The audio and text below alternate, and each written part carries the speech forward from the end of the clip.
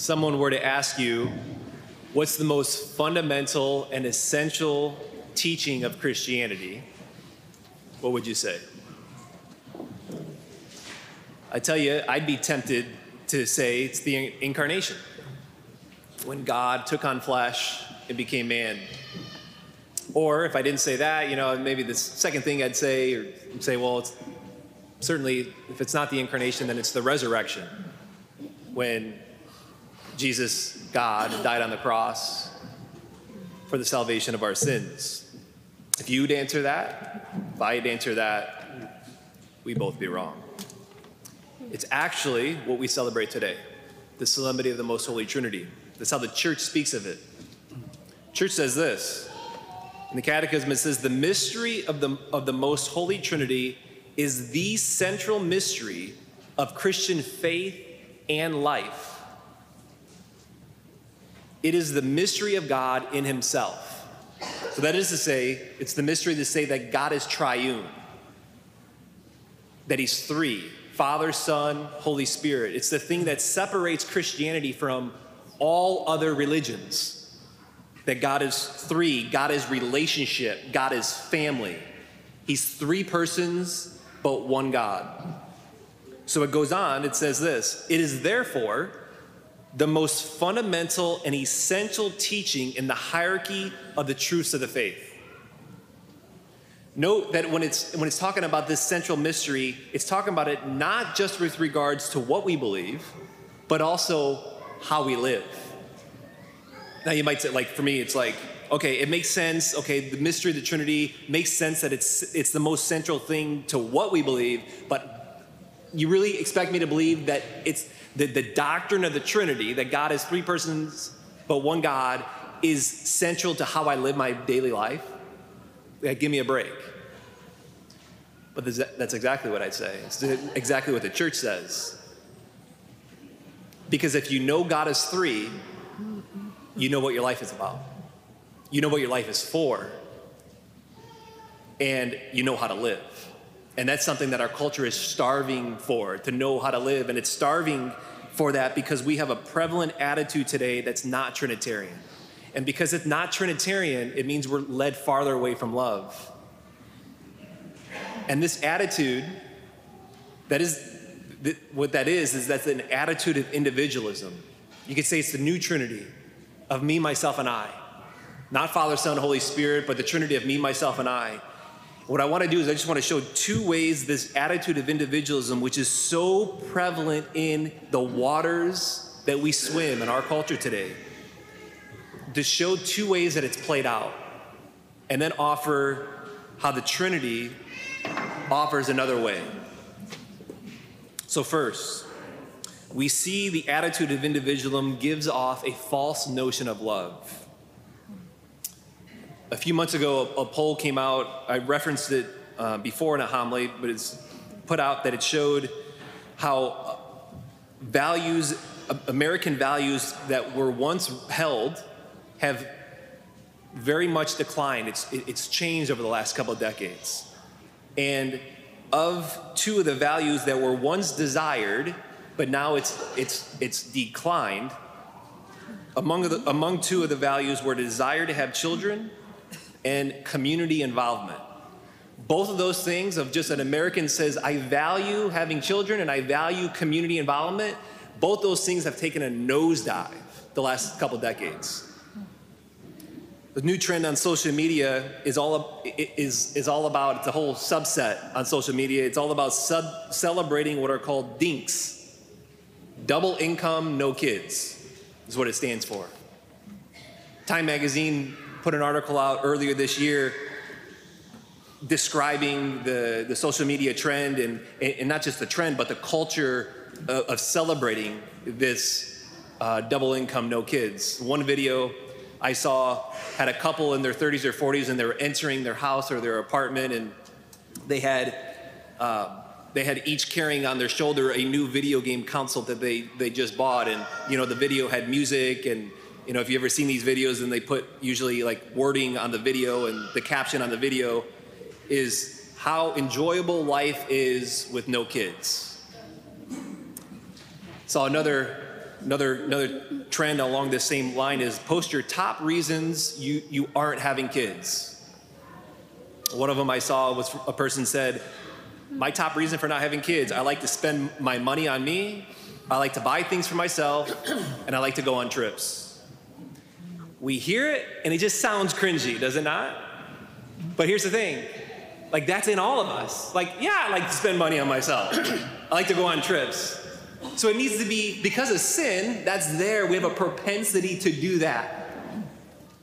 But that it needs to be resisted. Every one of us has that in us, and we need to resist against it. We have to fight it. But increasingly, we're told that it's okay not to fight against it. That it's the new way. And this new way is to be celebrated. You know, Time magazine, that article quoted a young woman who's been exposed to the social media trend of dinks. And this young woman said this, I always thought I would want kids eventually, but ever since I saw a TikTok of a dink couple, I'm starting to think that that's more the life for me. And that's not an isolated statement. It's not an isolated reaction. We have a massive decline in the birth replacement rate in our world. Basically everywhere in the world except for Africa. The birth replacement rate is 2.1. And you have countries now that they can't pay their people enough to have more kids. You have Spain and Italy, Japan, that is facing, their world leaders are saying, we have a big problem, the leaders of the nations.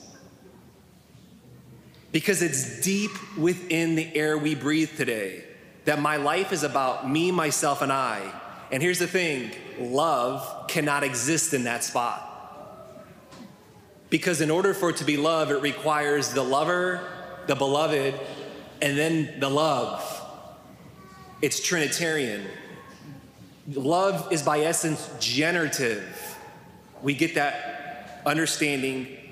The Trinity shows that way. And now that is not to say that if any of us here this morning are not married, you're single, you don't have kids, like myself, that you're maybe doing something wrong, especially if it's something that's not by your choice. The church has celebrated thousands of men and women over the course of 2,000 years who have been single, who haven't had kids and haven't gotten married, and have given their lives and have led incredibly generative lives of love. Think Mother Teresa, think John Paul II, think Jesus. Is anybody going to argue that Mother Teresa did not live a generative life of love? Of course not. It was a generative love.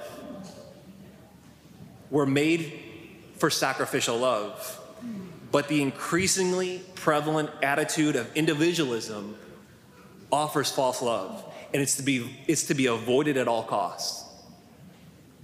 But we need to choose Trinitarian love, the love that flows from being in communion with the communion of the Trinity.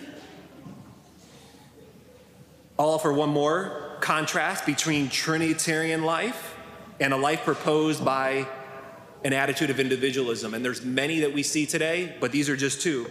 Secondly, is an attitude of individualism leads to the struggle with identity.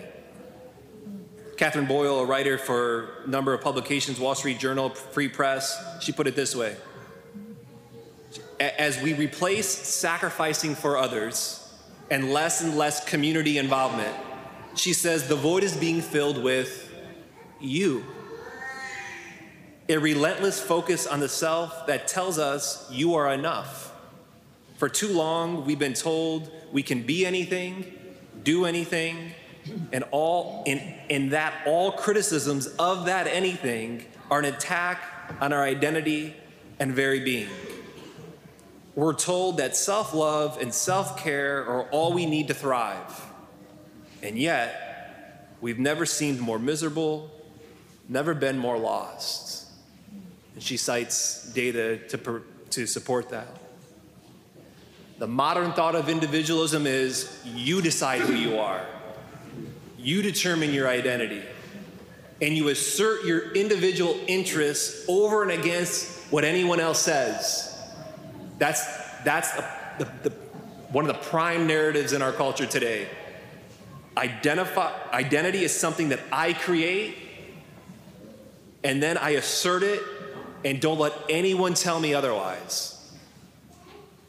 And it's so prevalent today. It can, we see it taking on the extreme case where the spike of children that have gender dysphoria has just skyrocketed.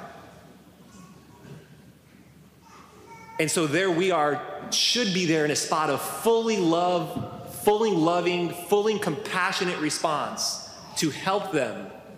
But because the prevalent response is identity is something that we create, that the individual triumphs above community, that the individual is one that I assert who I am, I create myself, and nobody can tell me otherwise, that we're not helping the way we ought to help children. The narrative of individual creating the self is not biblical, and it's not Trinitarian, and it doesn't lead to life. But rather what the Trinity offers, that we're made in God's image and likeness. We're made in the image of a God who's three. We're made in the image of God who pours himself out in sacrificial love, that his love actually generates another person in the Holy Spirit. And that our identity is something that we don't create, but it's imparted on us by God and being in a relationship with a triune God. And so this week, whatever state in life that we're in, whatever season of life that we're in, take a step this week toward Trinitarian love. Towards Trinitarian love of God, and enter into that communion of free-flowing love that is God, that is the Trinity. And I think it's summed up beautifully in the gospel that the church gives us on Holy Trinity. God so loved the world that he did what? He gave his only Son so that everyone who believes in him might not perish but might have eternal life. God, who is a communion of love, looks out and sees us that's not in communion of love and tells his Son, go get them and bring them into what we have and what we possess and the love that's there. Don't be fooled with the increasingly prevalent attitude of individualism that's sweeping through our culture. The me, myself, and I Trinity. It is to be avoided at all costs. Rather, choose love. Choose love that is communal. Choose love that is sacrificial. Choose Trinitarian love.